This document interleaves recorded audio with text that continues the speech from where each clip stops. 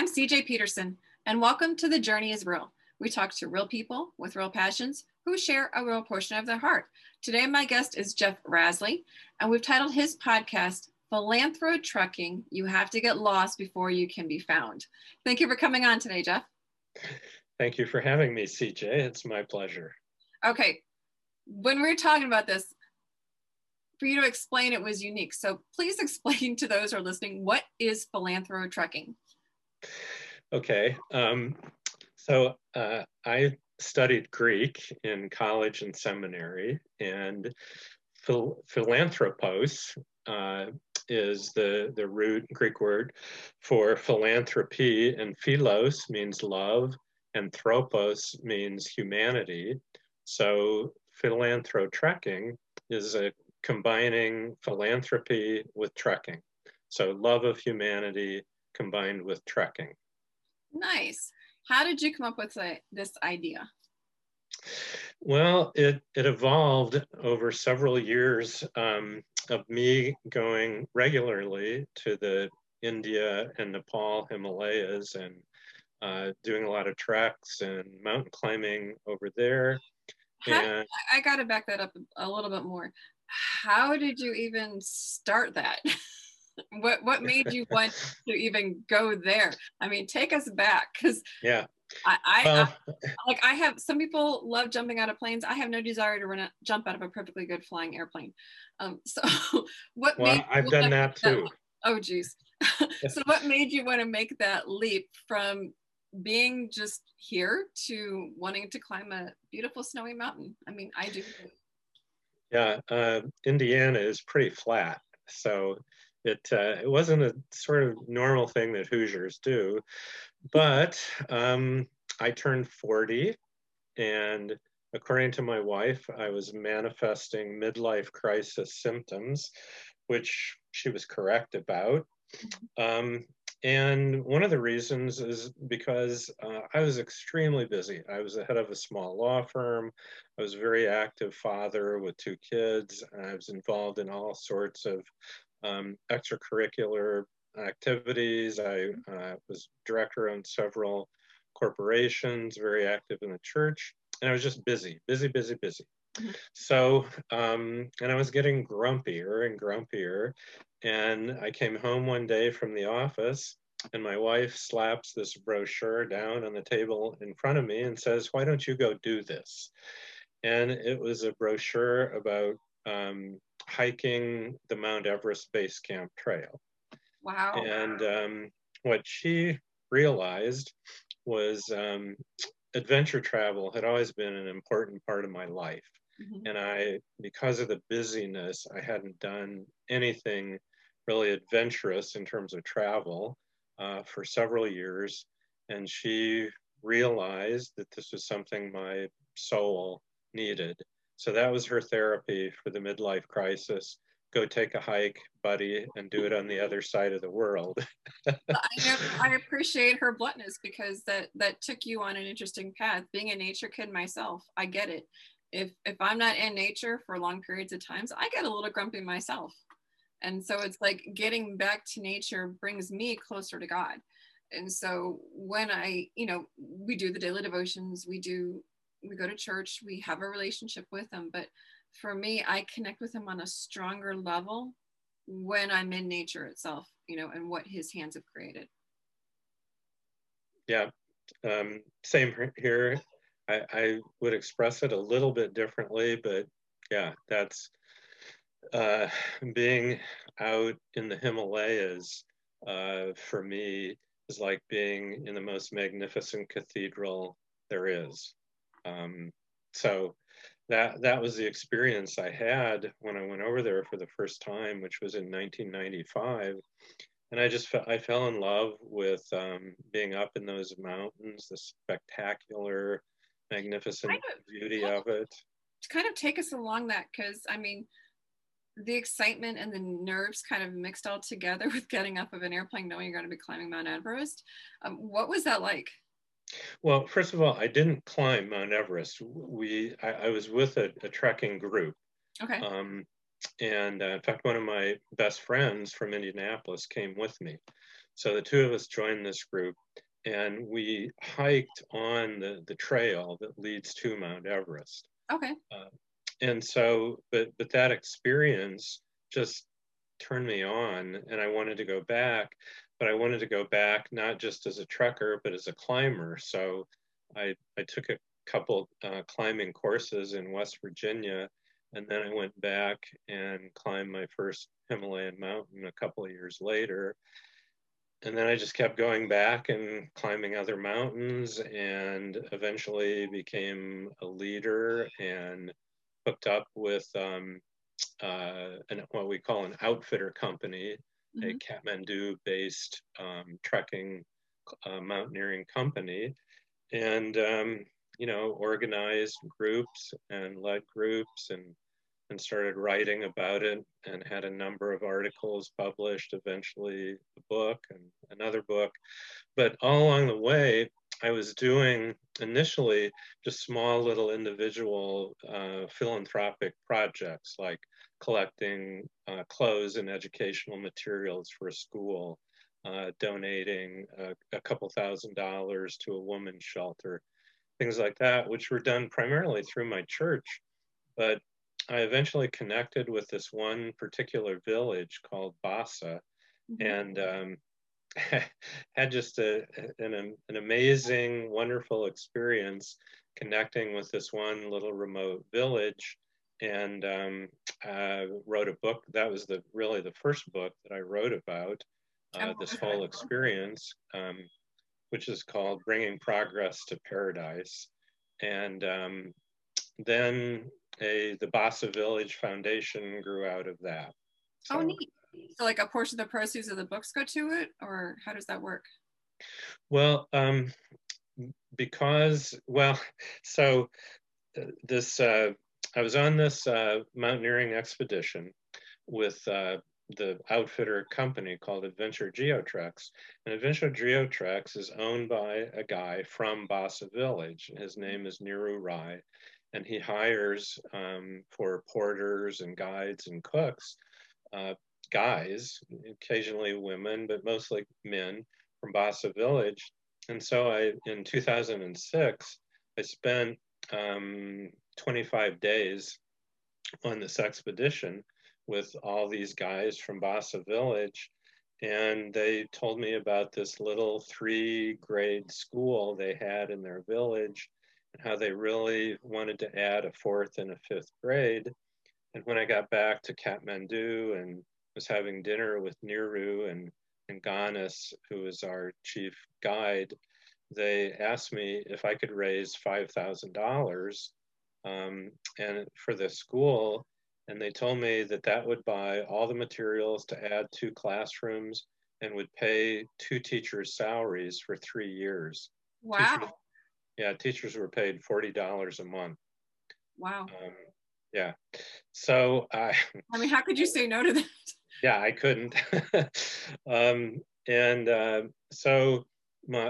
I wanted to do is I wanted to get other people involved. I mean, I could have, donated the 5,000 grand myself, but I ended up asking friends who had been on treks with me, some of the members of my church, and then also this Quaker community, they call it Quaker meeting, that I connected with.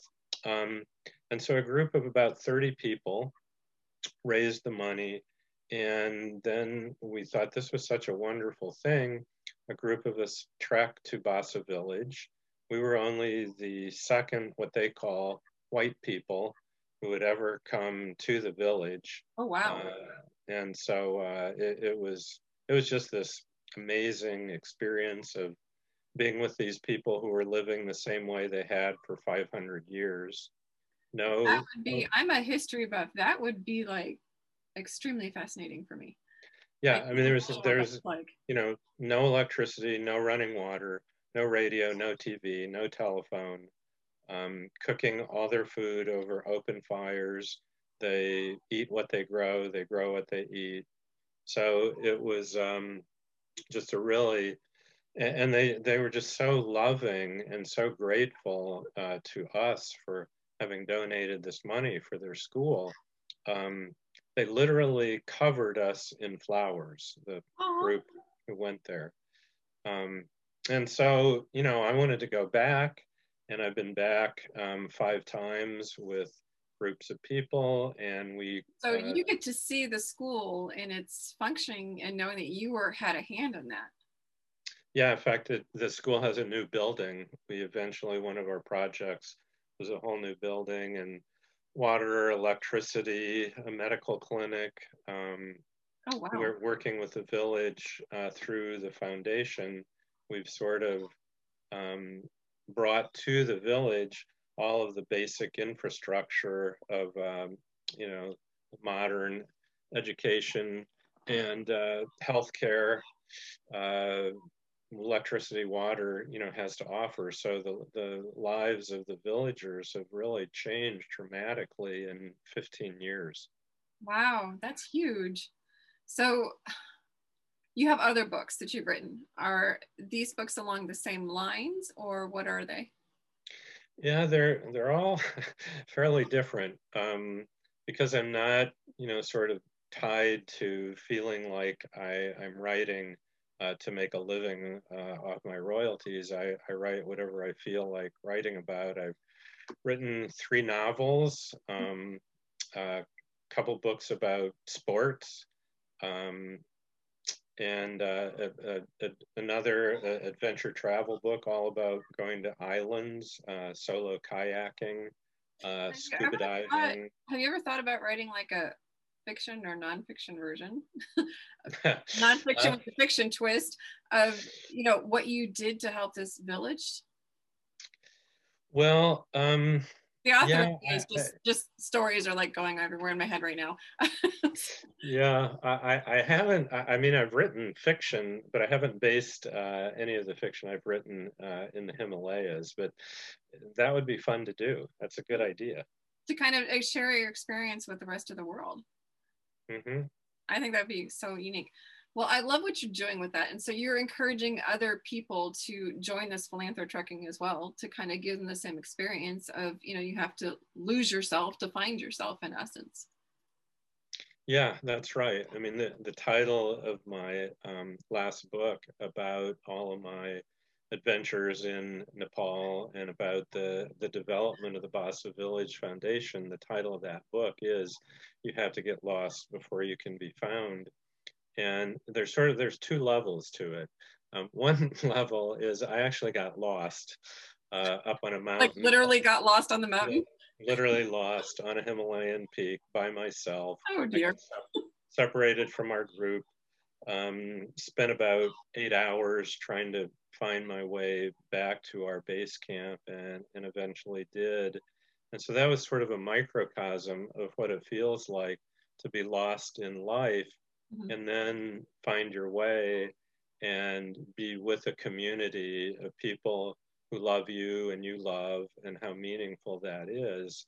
And so the greater theme of the book is that, and how we're all on this planet together, and finding yourself is always involved with finding a community, being part of a community, your family, your neighborhood, your town. And so anyway, that's sort of we can function by ourselves, but we weren't meant to.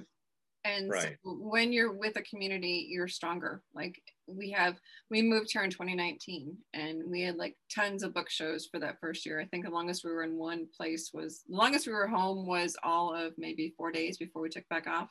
My parents were sick. And so it was like trying to balance everything in there. We didn't really have a chance to make friends. So we kind of connected a little bit with the neighbors around us, but it wasn't until the snow and ice storm hit Texas just this last February where we really started connecting with people, because as people, we needed to function. We had some stuff they needed, they had some stuff that we needed, and we were able to work together to make it through. It might sound kind of tiny to make it through the week, but it was a rough week for Texans. I mean, we're not used to that weather.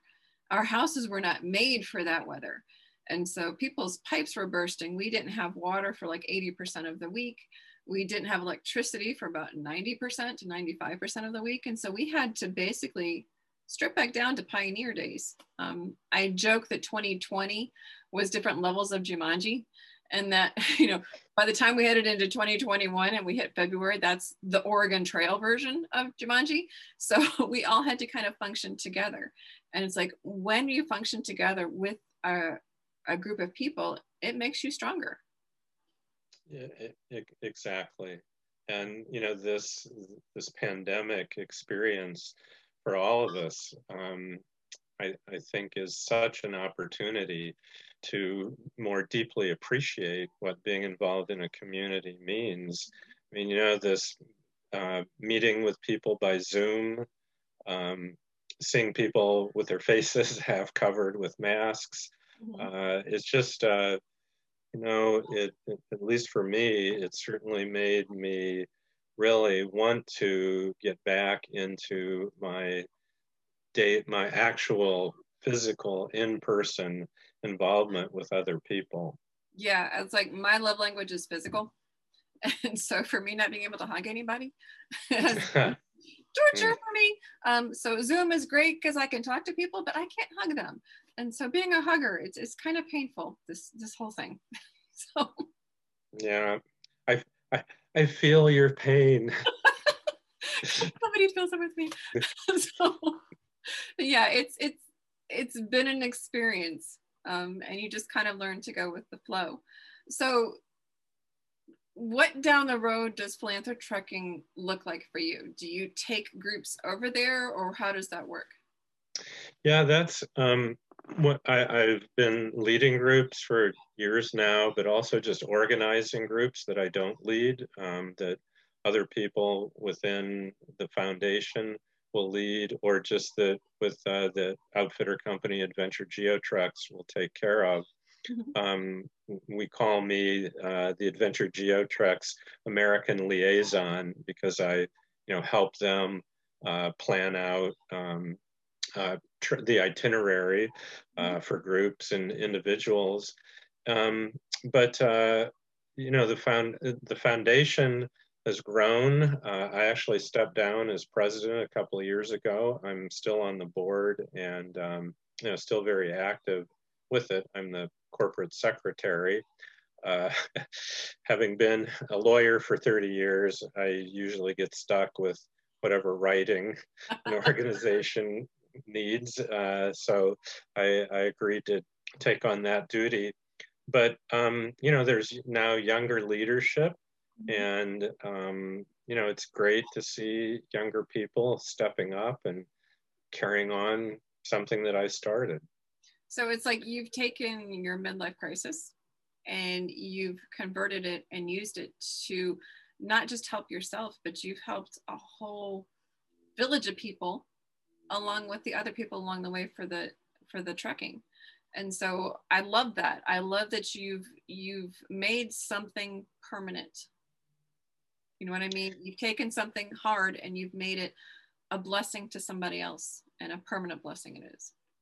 Yeah, I mean, what I wanted to do when I sort of started on the journey of moving beyond just being an adventure traveler to being a philanthro-trekker was to bring other people to the Himalayas, and so fellow Americans could experience what I did, and then also to benefit the Basa area of Nepal, which is still a very poor area, and to turn that into something that would last and go beyond my partner Niru and me. You know, our dream has realized, and in fact, our last corporate meeting, we decided we're now going to go to another area and move beyond the Basa area, because we've done everything that really needs to be done for Basa.